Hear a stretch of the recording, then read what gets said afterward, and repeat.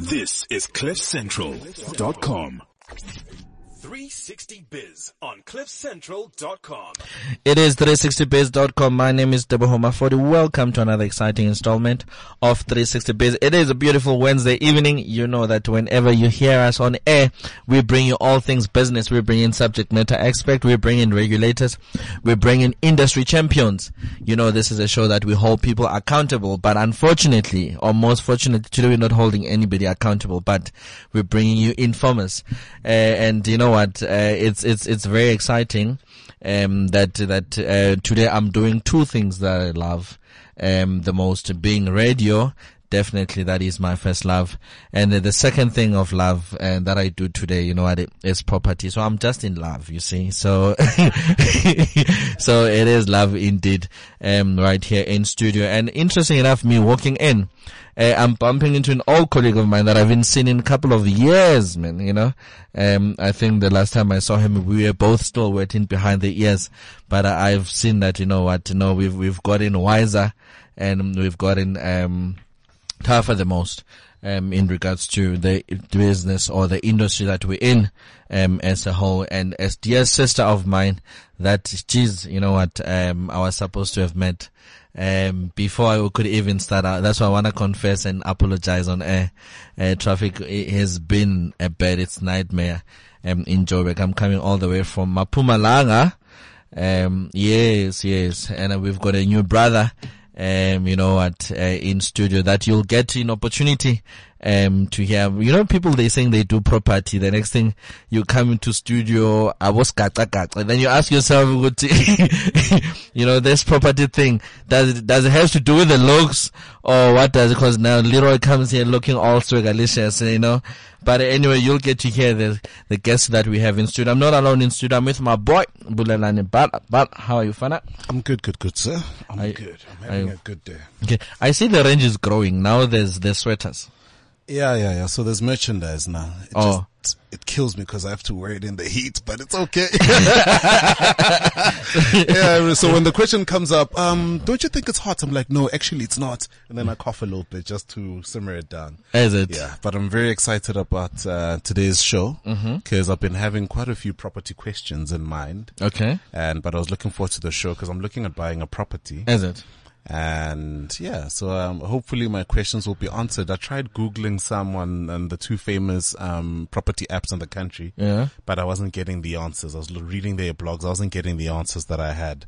So I hope the show would also cater for us, private buyers. Yeah, no, Bulelani has given it away that we're talking property. I had not given it away yet, but here he just did. Sorry. The discussion today is the real state of property in South Africa. I mean, due to the improved political and economical sentiment, I mean, the recent interest rate cut and improved outlook for economic growth, there's evidence of affordable areas in South Africa's economic heartland, Gauteng, as well as other accessibly priced properties of various regions becoming more and more appealing.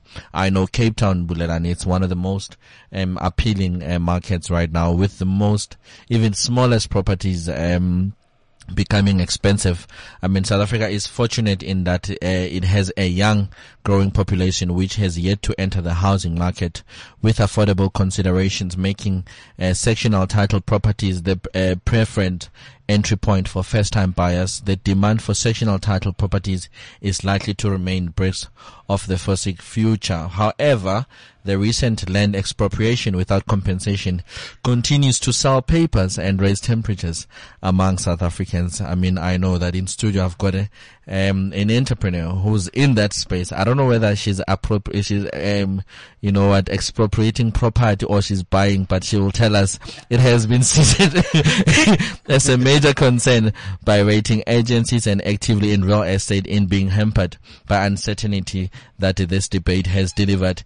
In a recent survey, 28% of respondents indicated that the land expropriation without compensation causes uncertainty regarding property as an investment, and about 23% of the respondents said that the concern about the prevent political uncertainty on the positive rise. On the positive side, 35% of respondents still regard property as a secure asset, while 28% regard it as still increasing in value.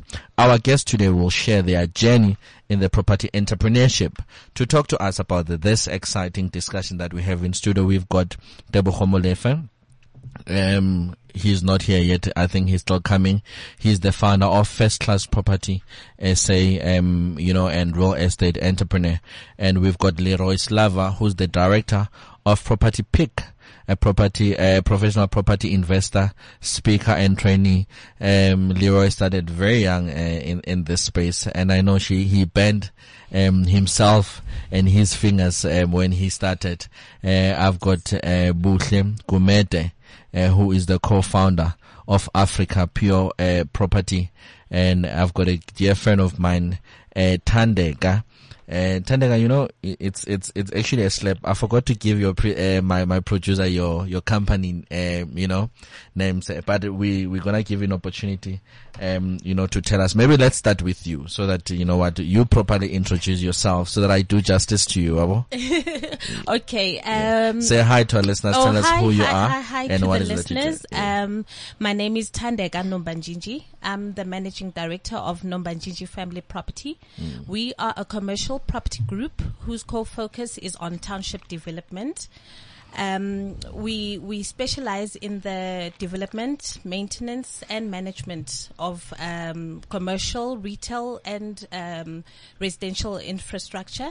Our business offerings are commercial space letting, from office space letting, retail space letting, residential space letting, and long-term lease solutions. Yes, no, that is indeed Thandeka Nombanjinji.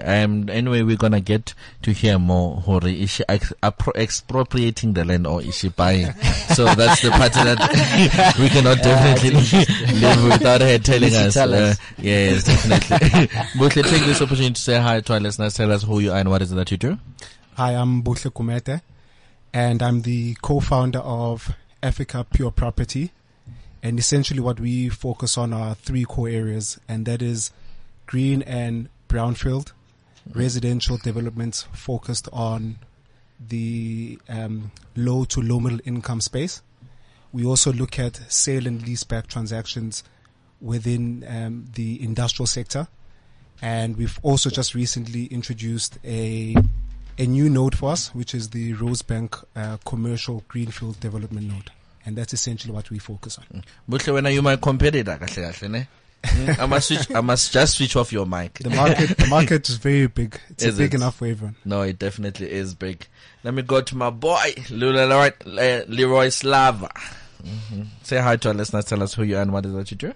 Hi listeners, my name is Leroy Slava. I'm an investor, a coach. I'm also a speaker for Rich Dad Education South Africa, and I'm the director of Property Pick, which is a property portal where we connect investors with motivated sellers.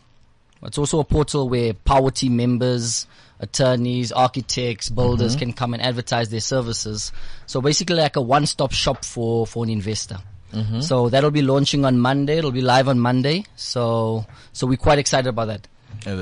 No, so I mean, I'm hoping that you're gonna tell us more about, the launch that you're having more. But hey, let's start. They said ladies first, and you've already set the tone. Thandeka, tell us. You said it's Nombanjinji Family Property. Nombanjinji. Nomba. Yes, I'm right. What did I say? You said Nombanjinji. Oh, Nombanjinji. Yes, it's Nombanjinji Family Property. Okay, so it sounds like a family business. Yes, it is. And I know your father started with a vision, and you took it up. Yes. Tell us a bit about that. Well, the company was founded by my late father, Mr. Likwa Nombanjinji. Okay. He was one of the established property developers within the Soweto area. We started off with from an informal business, from butcheries, bakeries, and so I grew up in a family that was of entrepreneurs. So this entrepreneurial thing you inherited from home. Absolutely. Yeah, no, it's guys. Let's not be shy about that, hey. And for no, but it's true. Yes. It's true. I mean, for me, the entrepreneur in my family was my grandfather. Mm-hmm. Do you understand? So, and for me, I inherited it by circumstance, not by choice. Yeah. Because I couldn't be a normal child and be playing. I needed to be home, making sure there's stock, there's this and that, because there was a spaza shop as well. Yes. Do you understand? Yes. So, but this thing grew in me. Now it has become a big part of me. Absolutely. I think our journey is very similar. It's an inheritance, but also within the same breath, I have to say that it has to be somehow your passion, and you have to have the drive in order to be able to thrive. Was it your passion? It became my passion. It became my passion. I like that. Because when I started, I actually started in the motor industry, because I needed my own independence from the family businesses, but obviously with my dad's passing and with him being sick with cancer, I decided to be a part of the family business, and for me it was more of a personal decision, because what's more important to me is the thing of creating generational wealth, and creating a generational legacy. So for me, it was about taking my dad's what he's worked on, taking his legacy and taking it to another level. Okay. Do you have siblings? Yes, I do. Older, younger? I've got. I had 2 older brothers. Okay. The one is late, unfortunately. So I've got one older brother and one younger sister. Is it? Okay. But then I've never asked you, dude. Where do you get entrepreneurship? Something you learn a strat in. Oh, really? No, man. I can't even explain where it came from, but I think I could trace it as far as trying to sell sweets or maybe makwe. That's kind of where I started. Okay. Because I think the idea, I don't know where it came from, but there was a mentality that was instilled that you sell this, you get this much, whether it was school or maybe my granddad or whatever. And because I think as the only entrepreneurial traces I could find in my family was my granddad through his Molanyana farm, you know. Oh, so those are the traces. You were not there working in a farm. No. That farm, so obviously he left it to his kids, and his kids, my uncle, well, let me not name drop. Well, they did whatever they did with it, and it's no longer there. You see, let's now you're building a massive. Let's go expropriate it, my brother. Let's go expropriate it. Let me come to my boy, Leroy. Yes, sir. Are you good, Fana? Good, man. Good, man. Tell me, how did you start? With property? I started, my father passed away, and he left me a house. Also, you are also inherited. That's how it happened. Are we the only ones that are not inherited? So he left me a house in Boksburg, in Dawn Park. Okay. And I didn't want to live in the house, so what I did was I sold the house and I bought a townhouse closer to where my mother was, because I wanted to be closer to her because she was alone. Okay. And then the guy I bought the townhouse from, he bought the house at the auction, at the Sheriff's auction. Okay. So he bought it at the Sheriff's auction, he sold it to me, and once the deal was completed, the estate agent came and I said, listen, how much did this guy buy this house for? And he bought it for like 300,000-400,000, and I bought it for about 600,000. Jeez. And I said, listen, man, something is wrong with this picture here. Why am I buying it at 600 and he's buying it at 300, 350, whatever it was? And then I said, listen, let me go look for this auction. And I looked for the auction. Okay. And I got a few people together. I said, listen, actually, my mother and some family members, I said, listen, let's put some bucks together and let's go buy at the auction. When you literally practice the principle, your first investors are the 3 Fs. Are the friends, the family, and the fools. Yeah. So you I got them all. Okay. Tell us more. Yeah, and then I went to the auction, went there first. Which auction? The Boksburg Sheriff's auction. Okay. And I went there, stood there. First week, second week, no one wanted to give it gets full now. It gets full. It's a bit of a scary place your first few times there. And no one wanted to help me. I was getting advice. And then I said, listen, and we bought the first one. Bought the first one. How much was the first one? I think it was about 300,000. Townhouse or house? It was a townhouse. Okay. 300,000, but with all the expenses, it came to about 400,000. Shareholders commission, outstanding rates, a lot of things you need to know at the shareholders auction. Yeah. Shareholders commission, so it came up to about, I think, 400,000. We sold it for 480,000. That was a few months later. Okay, so you made about 80,000. Made about 80,000, which Not bad. took a while because obviously I didn't know how to sell it quickly that time. Okay. And then went back, bought the second one, bought the third one, made some mistakes, made some money, and then I was in it. Is it? No, we're gonna come to the issue of the mistakes. Let's come to let's come to Butle. Butle, how did you start? I'd say I started by Getting a trust. complete accident. Actually, I'm the opposite to everyone else who's here. Okay.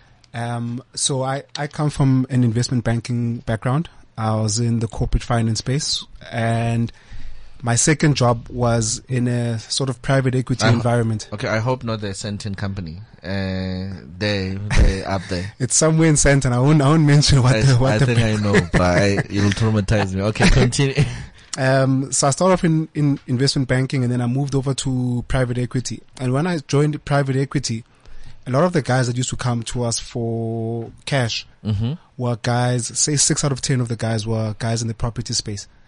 And I'd never seen property in my life. So I started asking myself, what is it about property that I don't know? And I started doing some research and some reading, and my exposure during my stint there in corporate allowed me to eventually become really good at property, understand it really well to the extent that I saw that I could do it myself. And that's what I ended up doing. Going on my own. Is it? Yeah. But I think there's a lot of things that you're touching on the surface as to how you started. Yes, I am actually touching on the surface. You know what the thing is? The thing is, it's for me, I think property is all about exposure. Okay. If you've never been exposed to property, whether it's friends or family, or people that you see around you who are in the property space, you will never understand it. Most people, when they drive around, and let's say they go take a drive around Sandton and you see all the cranes, you're not thinking, who are the guys that own this? Yeah. How are they making money? You're just saying, wow, there's a new Discovery building that's up there, and you're just driving past like, oh, this is going to look great for the area. You never think about all the guys that are in the background making money and understanding how whole ecosystem actually works. And for me, it was just that curiosity that eventually got me into that space. Bulelani, I know Bulelani, the minute Bulelani sees a development in Tembisa, goes knocking. What's happening? Yeah, well, I think for me, it's not to be the curiosity for me really won't necessarily, because I'm not in that space, but obviously we work with quite a few developments in the country when they set up. So whatever franchises come in, we would do the branding and whatever, because I run a branding manufacturing company. But I think apart from what he's mentioning, there's a lot of us that see things happening on a daily basis, but no one is curious enough to ask, but ganjan, you know, ganjan, but all of us want to really move our lives to a whole new level. Sure. So now maybe guys, we've Tandega, you find a lot of space. Okay, let me say this industry that we're in, especially property.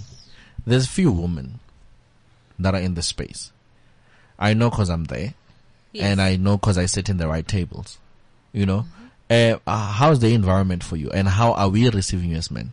Oh, I must say it is, in the beginning it was very intimidating. I won't lie about that.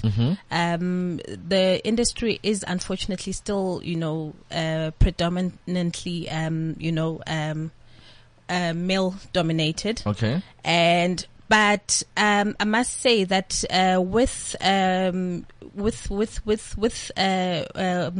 institutions such as Women's Property Network, you actually get to meet other females. Oh, there's yes, there's an institution called Women's Property Network. There's actually a group of women from architects, to quantity surveyors. Is it? Yeah, okay. To developers. When are you inviting me there? Oh, but it's for women.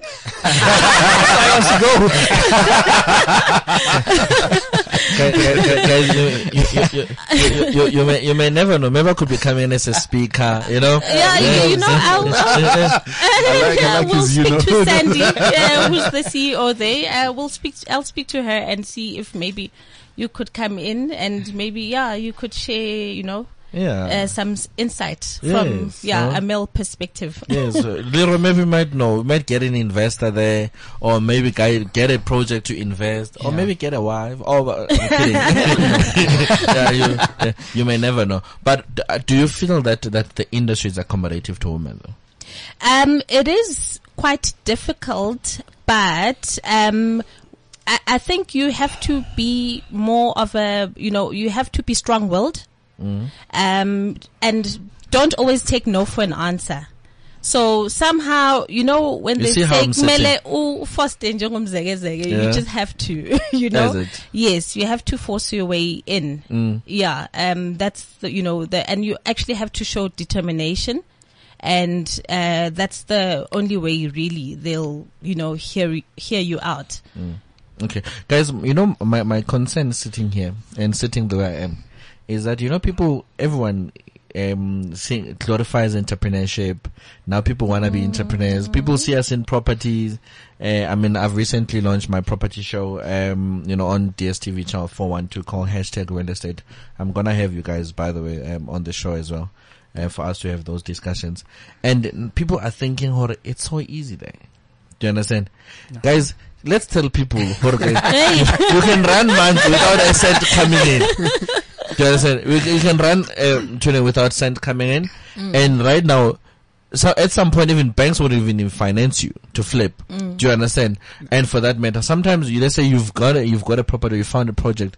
There's not even capital to do the renovation or to work on that project or do this and that. Do you understand? Can we maybe discuss some of the challenges that or maybe let's start with the mistakes first. Do you understand? Leroy, what were some of your mistakes where you burned your fingers as far as property is concerned? The first mistake I made was, I think it was the second or the third property that I bought was, at the Sheriff's auction, they don't always give you the correct addresses. True. So sometimes the address. So when I went and I looked at the property, and you can't get into all of them. Yeah. Because when you look at them, there's not always someone at home at the time. Yeah. So the mistake I made was, I didn't get into the property, so I didn't know what it looked like inside. Okay. Secondly, is I stood outside and I said, okay. And in the location, some of the location, there's no house numbers. Yeah. And anyway, I thought it was that one. I went and I bid, and I was a successful bidder. Got the property. How much? Ooh. I think I bought it for 170. Okay. 170. I think it was about 205 with all the other expenses. Okay. And I bought the wrong property. So I thought I was buying the one on this side of the street, but I bought the one opposite the street. And anyway, that was a mistake, but I sold it for like 400,000. So I almost made like a double the amount. But the mistake was I bought the wrong property. Okay. So when you get there, was it better? Was it worse? It was slightly worse. Yeah. But it was more, the properties weren't that different in the street. Yeah. Let me tell you guys, for me, it was the worst, but yet the best. I get there, it was the same. The address was wrong. So the next thing, the address took me to a stand, do you understand? And even the description was saying it's a stand. Do you understand? Yeah. So it was not a house. So, and as well, when I got there, to check it out, it was a stand. Do you understand? But like you said, for me, but like the stand was next door, the house was this side. Yeah. Do you understand? So I think whoever that put together the thing thought it was, this stand, and actually it was the house. Oh. So then I bought, they said, no, rates and taxes are this and this and this and this and this. So when I got there, now after I bid it, I won the bid. And now having to go take now my stand, thinking, oh, now I want to start doing fencing and this and that. Now people are coming, why you want to be fencing my stand? No, I bought this and this. Do you understand? And now when I went to municipality checking, it's actually a house. and a house that was bigger, you know. Cha-ching. It was cha-ching indeed. Do you understand? And I mean, I easily made about 350 to 300 nice. profit, on that property. Do you understand? No. But I know others have been the worst. Do you understand? Yeah. But what has been some of your mistakes? I think for me, my biggest mistake when I started the game was, okay, so as I said earlier on, we look at the low to low middle income rental accommodation space. Okay. And one of our big nodes, outside of the townships was the inner city. And I realized at the time, city. I love it too, but I'll tell you what my issues are with it now. Okay. When I looked at it at the time, I realized that we were coming in at a point where the inner city was not scalable enough anymore. So we were entering the inner city when, one, the property prices were really high on a per square meter basis to make your rentals work for that particular kind of market. Okay. So I lost a couple of months trying to do transactions there that I could see financially were not feasible. And I discovered that there were better markets actually, but it was just my drive to make something happen in the inner city that made me lose a lot of time there. And I think a lot of people don't do enough research and time the market well enough to know when to enter a particular market or exit a particular market. Because in fact, the guys who were the pioneers of the inner city were all leaving the inner city. So the guys who started it were moving out the inner city, and here I am trying to come into the inner city. Okay. And that was, I think, for me, my biggest mistake. You said you're going to tell me what's your problem now with it. What's your problem with it now? It's way overpriced, the properties. They're very, very overpriced. So I don't want to get too technical for the listeners, but you should be buying in the inner city. If you want to do a conversion, which is a brownfield, you should be buying anywhere sort of between 2,000 and below 2,000 rand a square meter.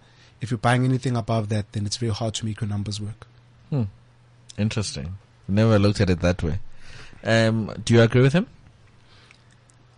Look, I think they are a bit overpriced. Central Johannesburg, you're talking about, yeah. So I focus mostly in the Boksburg. But what I like about the inner cities as well is that you'll always have tenants.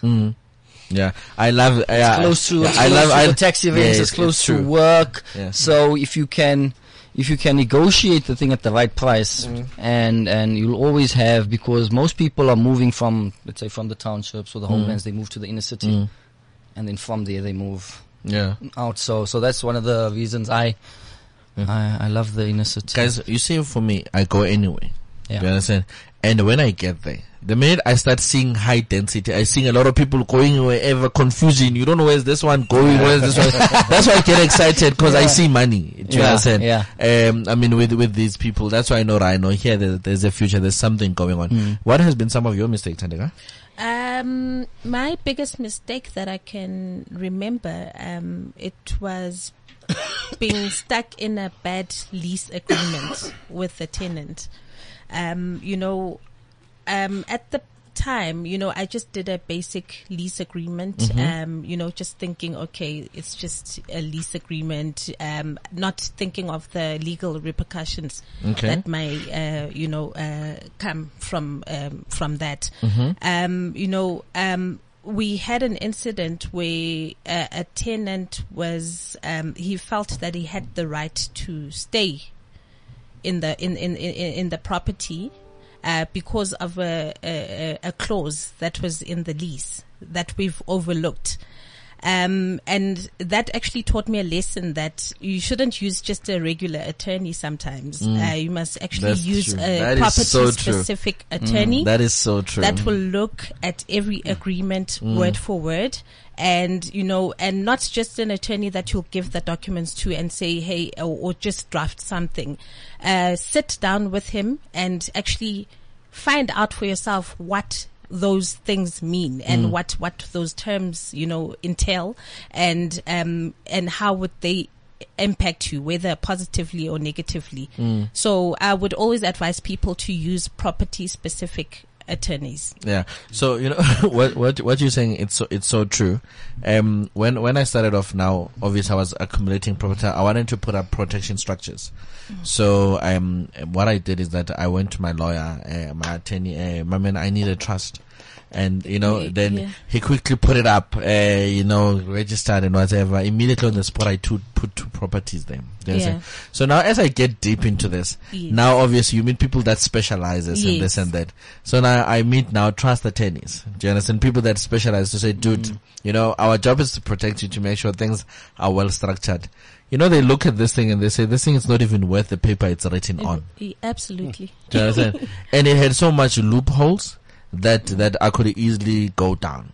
And right now I've already put in properties, I've already put in assets. Do you understand? Yeah. And right now there's even clauses that even stop me, or that even disturb me from amending or making certain changes as far as that is concerned. Yes.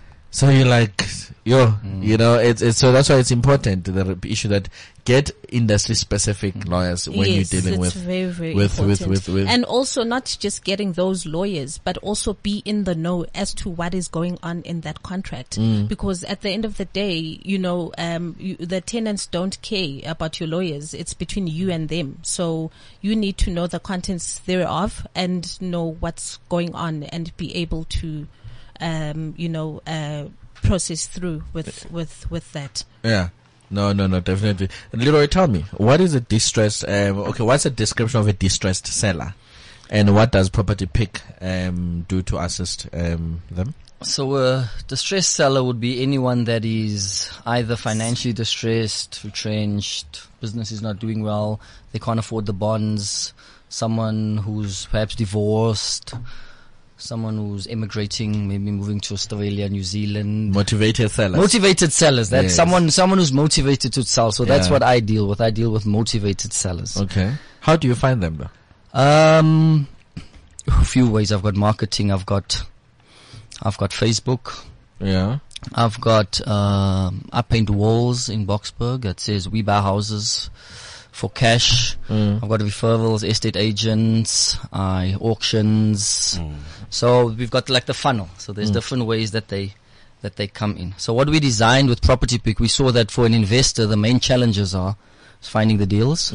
Some people have money, but they don't have deals. So what we said, why not create a platform where a motivated seller can put his property on there, an investor can, and we can connect them without the middleman, the estate agents.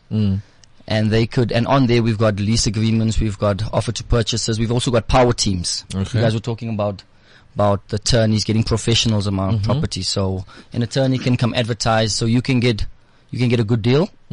Depending on what your strategy is. In property there's different strategies. Buy to sell, buy to let, whatever it is. And then you can find the deal, have the documents, and you can have the power team as well. You can get an attorney, an architect, a builder in one site. Yeah. So that's what we created for investors. Okay, so are you strictly using investors to fund the business? No, we're funding it ourselves. Is it? We're funding it ourselves. So we actually just completed it this week. So on Monday we're launching it on Monday. It'll be live on Monday. Is it? Oh yeah. What are you launching? Tell us quickly about that. It will be Property Pick. So the website will be live, and we'll start with the marketing next week. Is it? Of it. Yeah. So that will be quite interesting. Okay. So instead of you guys going around looking for deals, we're going to bring it all to one site. And then you can just come in there. Obviously, it'll be at a fee to have access to these deals, and then you can come to one site. You and Bulalani and cool. Yeah. So Thandeka, tell me, what kind of deals do you structure? I mean, he deals with distressed properties and those kind of deals in your company? Normally with us, we actually search for available land where we identify. No. You've not answered my question. Do you expropriate or do you buy?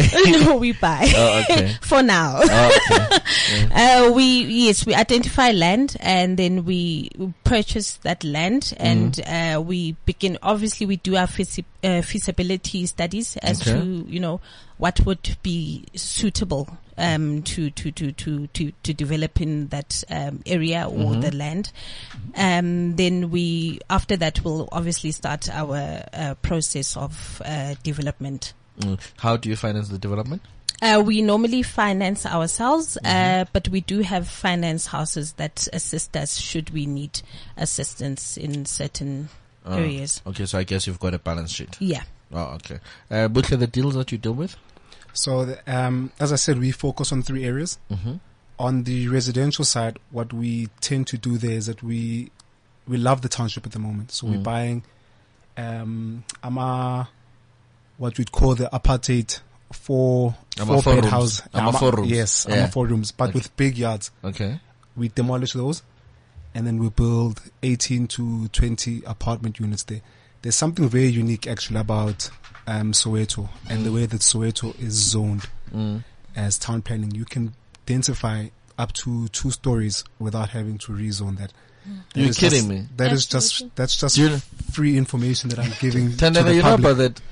Yes. Is it? Because I'm sharing this for free. I should be charging actually. I'm waiting for my Yeah. your payment for my payment. Yeah. So it's a very unique market, and you mentioned. I must come invest in Soweto, guys, Musa. You know what? You mentioned a very, very smart thing earlier on. You spoke about densification. And that's where South Africa's going. Highly densified, concentrated areas where the demand is guaranteed to always be there. Yeah. And, we just provide, our whole aim is to provide quality, low to low middle income accommodation. Quality being the key word. That you could have an apartment that makes you aspire to move to Sandton one day. And that's what we focus on. On the industrial side, they're very structured finance deals. So those are sale and leaseback transactions. How that essentially works is that we have an owner tenant, so a company that owns the actual industrial property. They sell it to me. And once they've sold it to me, they then sign a lease to me again for a long term, and we agree the escalations of that property. And that then comes down to just how you structure that particular deal. And there, the most important thing will be the tenant and the financial strength of the tenant. Okay. So then how are you financing, let's say, for instance, the township property? Those are very difficult deals. So obviously the one thing that you would worry about is how you secure the land. So the way that we secure the land is we say, look, most of these properties are family properties. And we say, look, if no one's using the property, bring in your property, you put it in as equity, and then we'll fund the construction element of it. Okay. Or alternatively, if they want to keep the property, you say to them, look, we'll build the entire thing. You'll have a room that's there. You'll have life rights on it. And you'll also get some kind of shareholding in terms of the income stream. And that's how we try and entice people to actually sell their properties to us. Nice. So it's a win-win for everyone. I like it. Yeah. Now we must have a chat. I might be sharing too much. No. Guys, I'm gonna hence even from when the show started, I said we inform and educate. Do you understand? That is the point, guys. For me to actually go mainstream in business, believe it or not, it started with somebody that I heard on radio. Do you understand? So I think that's why, as much as I do television, I love radio more. Because I think I've learned to understand the influence on radio. It's by far more powerful than the influence on TV. Yes. And you don't know the difference that you're making in someone's life. Bulelani, you ran away. I was wanting to ask, because in Tembisa, you guys don't have special zoning, guys. And you guys are busy erecting double stories there without zoning, without municipal plans. What are you guys doing? No, man. Ekurhuleni is a free for all. I'm not speaking as a council member or whatever, but that's literally what's happening. People are erecting 25, 26 rooms or whatever, in suits and whatever, without any documentation. I remember one conversation I had with one gentleman. I was asking him, so what sort of paperwork do you need for this? He's like, what paperwork, man? You just build, man. Yeah. And I think it's gotten to a point where the municipality is going to be very hard for the municipality to reverse that, because no one's going to want to demolish a house. But I like his particular method, because one client of mine, who's got a property in Hyde Park, did the very same thing. I think it's about 3,000 squares. Yes. There was a small house in there. He approached the developer and said, listen, we could build 6 amazing properties here. So I keep 1, you keep 1, we sell the 4. I don't pay any building costs. He said yes. They struck the deal. Nice. I think, Leroy, it's all in the deal making, eh? How you negotiate that deal and how you put together that deal. Yeah. Yeah, because I think it's something that we tend to miss. as entrepreneurs. Thandeka, when no one taught you how to structure deals, you were just thrown in. Yes, basically. That's why it was important for me to go to seminars, get as much information as possible that I can. Also, I'm a firm believer in mentorship. So I've got a couple of mentors that have gone through, the same path that I'm embarking on. Mentorship is very important because those people will tell you the good, the bad, the ugly. They will guide you, and they mostly available when you need, assistance and guidance as to how to structure certain deals. Because, unfortunately, with certain, deals in property, you don't actually do them by the book. Yeah. If I can say so. There's certain other avenues that you have to approach certain deals. So, mentors really come in handy when it comes to such, and also getting informed and and making sure that you're well equipped. Leroy, we break a lot of rules in property. Yeah. We break a lot of rules in property, and we use a lot of power and strings and and things like that. You see, Thandeka is finding a nice way of putting it to say the certain deals and require a certain way of approaching it.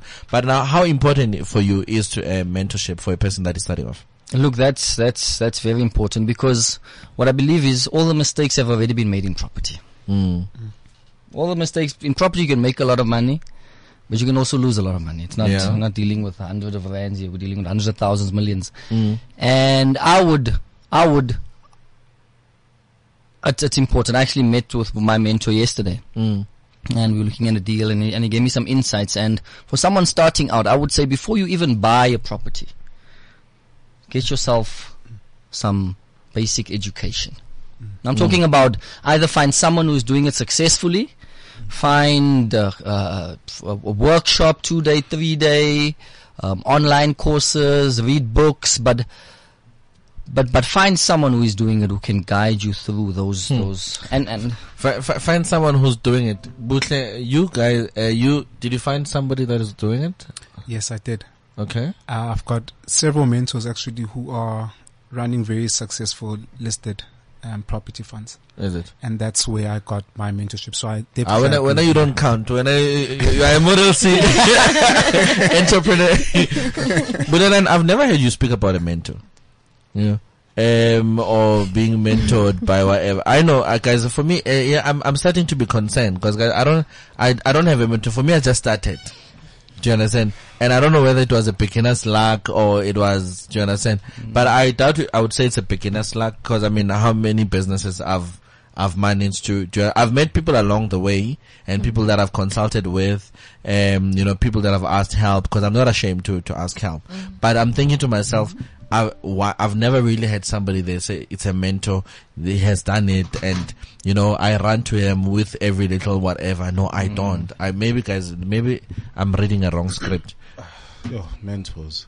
So last I checked, I think I had 3 mentors. I'm not too sure what's going on. You see what I mean? But the thing is, I think for me, it's when I need something, I've got people I can bounce ideas off. Yeah. It's been a year though. I've not met with anyone. Probably gonna meet in the next month or 2, but I think it's essential to have those key things. So I think that my frustration right now in my business and where we are at now we need industry experts. So the mentors I have would not particularly be industry experts, but they are business experts in their own right, running companies, playing in different spaces, whether be it finance or whatever. But in terms of my company now we need industry experts. Now, this would be an oldish white or black guy who's been doing this thing for 50 or 40 years to give the ins and outs of how do you run this particular cycle, because we've entered into the manufacturing space and we are seeing flames. So, we are. Entrepreneurship is not hard. We are seeing a lot of flames. So now we need the technical expertise, because the entrepreneurial doesn't work now. Now you need actual moves. So. Yeah. I mean, speaking of mentorship, in studio we've got a brother, who's focusing on mentorship. and doing a difference within entrepreneurs, especially in the township space. Elvis, do you want to take this opportunity to say hi to our listeners? Tell us quickly who you are and what is that you do? Hi everyone, and thanks for having me, Tabo. My name is Elvis. I run Ekasi Entrepreneurs, which essentially aim at empowering township entrepreneurs and creating platforms to connect township entrepreneurs with corporate South Africa, and assisting them with access to resources, information, opportunities, access to markets, access to finance, and access to mentors in training and development. Okay. How important is mentorship though for township entrepreneurs? I think, look, you need some sort of guidance from where you're going. And I think that there are people that have walked that path that you're actually trying to actually walk, and you need people that are going to tell you not to actually make the same mistakes. I think mentorship is very vital. Sometimes you find that you don't have specifically saying that this person is your mentor to be able to look at everything within your business, but you look at a portfolio of mentors where there's a specific mentor that is actually assisting you within finance, one within marketing, one within actually networks. So there are different people that I think now mentorship is becoming more fluid to not say it's just one person, but it's actually like a village that is actually building you to where you want to go. Yeah. So guys, maybe, I've realized people throw mentor, I've heard, I watched this interview, Julius Malema interview, when it was the judges or the commissioner or something. This guy says, tell us what's your relationship with this businessman. He says, no, he was my mentor. He would come to school and this and this. So now Julius Malema started breaking him down to say, okay, break it down. What does it mean? No, would you go to his house? Would you sit with him? He would give you money. He would do this and this. Do you understand? And he says, no, right now I've got people that watch me speak at rallies and this and this and this. They cannot all of a sudden put me in their CVs as a mentor. When you've put him as, do you understand? And for me as well, I've had people that tag me on social media. They say they are mentor and this. I've never met this person. I've never even spoken to them. So it's a word that easily gets thrown around. Do you understand? So that's why for me it's, guys, classifying or justifying mentors. Or what is this mentor, shape or that easily gets thrown around? Maybe Butle, you want to give us your insight? Yeah, so I think it's a very important thing, and I agree with you that it's a word that gets very easily thrown around. And for me, how I define a mentor is somebody who is, in order to keep a mentor vested, they have to have some kind of interest in your business. So they need to somehow be involved as an investor, if it's possible to get them on an investing level, or they need to be involved actively in some kind of decision-making process that you go through in that particular business. Because if you are just going to meet them once every 6 months to just give them progress, but they're not putting in any input and directing and guiding you, or putting in money that's on the table to say, hey, how's my money doing? Then that person has sort of no obligation to point you in the right direction and to really give of themselves more than just, hey, a pat on the back to say, hey, you're doing well. You've got to have that kind of, that kind of commitment tool. We call it a commitment tool in game theory that makes a person actually realize that, hey, I've got something invested in this person. Tandera, you're shaking your head. Give us your point. Yes, I actually fully agree with him. When I actually think of the mentors that I have, it's people that I also do business with.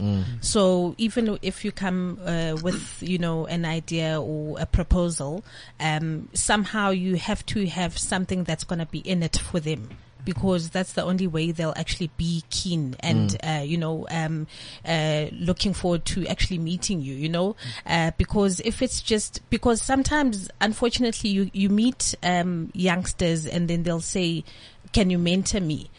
And then my next question is, okay, so what are you studying? What is it that, that you're looking at doing? And then you'll find someone that is, doing marketing or something non-property related that would want me to mentor them, just because simply they feel that they want to achieve a certain,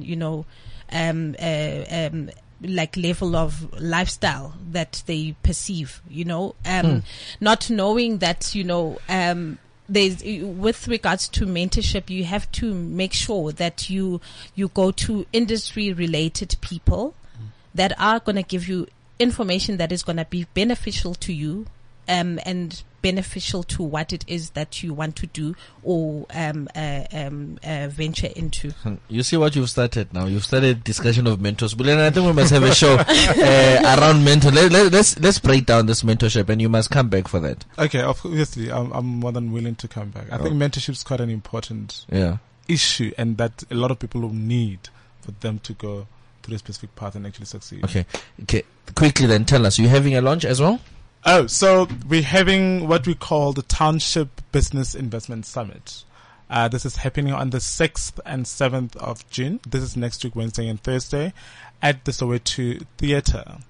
And essentially, the aim of the summit is not just about having yet another talk shop kind of event, but the idea is to say, how are we investing and directing resources into the township? How do we make sure that we invest in the skills of township entrepreneurs? How do we make sure that we support township entrepreneurs with regards to buying from township entrepreneurs? How do we make sure that we actually invest in infrastructures that actually are there in the township to make sure that entrepreneurs are able to actually operate and do businesses in the township? How do we come up with innovative ways of accessing funding? Because a lot of black entrepreneurs and township entrepreneurs have challenges in accessing funding with regards to your commercial funding institution, where they'll take you literally through a whole lot of hoops for you to be able to get the funding. So we're looking at saying, how do we now work with Stokvels and like your different kind of investment where entrepreneurs can be able to have access to funding? There are a lot of people that are going to be doing presentations where they're giving different information around how to get access to funding that is actually very innovative. Essentially, I think the 2 days is going to be modeled more around the enterprise development and saying how is South African corporate and government actually investing in township entrepreneurs, and what is actually township entrepreneurs looking for when we talk about support. I think a lot of corporates and a lot of government goes into the township and run projects that they've not yet researched. They just think and assume. That are not bringing value to the township. True. That are not bringing value. So they become white elephants, where they do not research this information to understand what do actually entrepreneurs need. And also the element of saying that township entrepreneurs and urban entrepreneurs are different. How do we now get to come up with innovative ways to be able to support them? I like that. How do we create infrastructure that actually can be able to work with the township entrepreneurs? But the biggest part is actually a lot of corporates, a lot of government have the perception that township entrepreneurs is only your chisanyama, your spaza shops, your car washes and everything. So we're having the pitching challenge where we had opened applications in the past week where people applied and we did the adjudication tonight or tomorrow morning. We're actually going to announce the top 15 that are actually going to pitch at the township innovation. So we're looking at businesses that are in manufacturing, the agro businesses that can be able to be scalable and can be that investment ready, where different investors that are actually coming through can be able to see the potential in these guys and be able to say, you know what, I want to be able to assist in this and this and this and that. We have quite a lot of numbers of venture capitals and private investors and different funding institutions that are, like I said, that are very unconventional from the commercial banking, where they're looking at how do we now invest in scalable businesses that are actually coming from the township, and how do we connect them to procurement opportunities in the different corporate.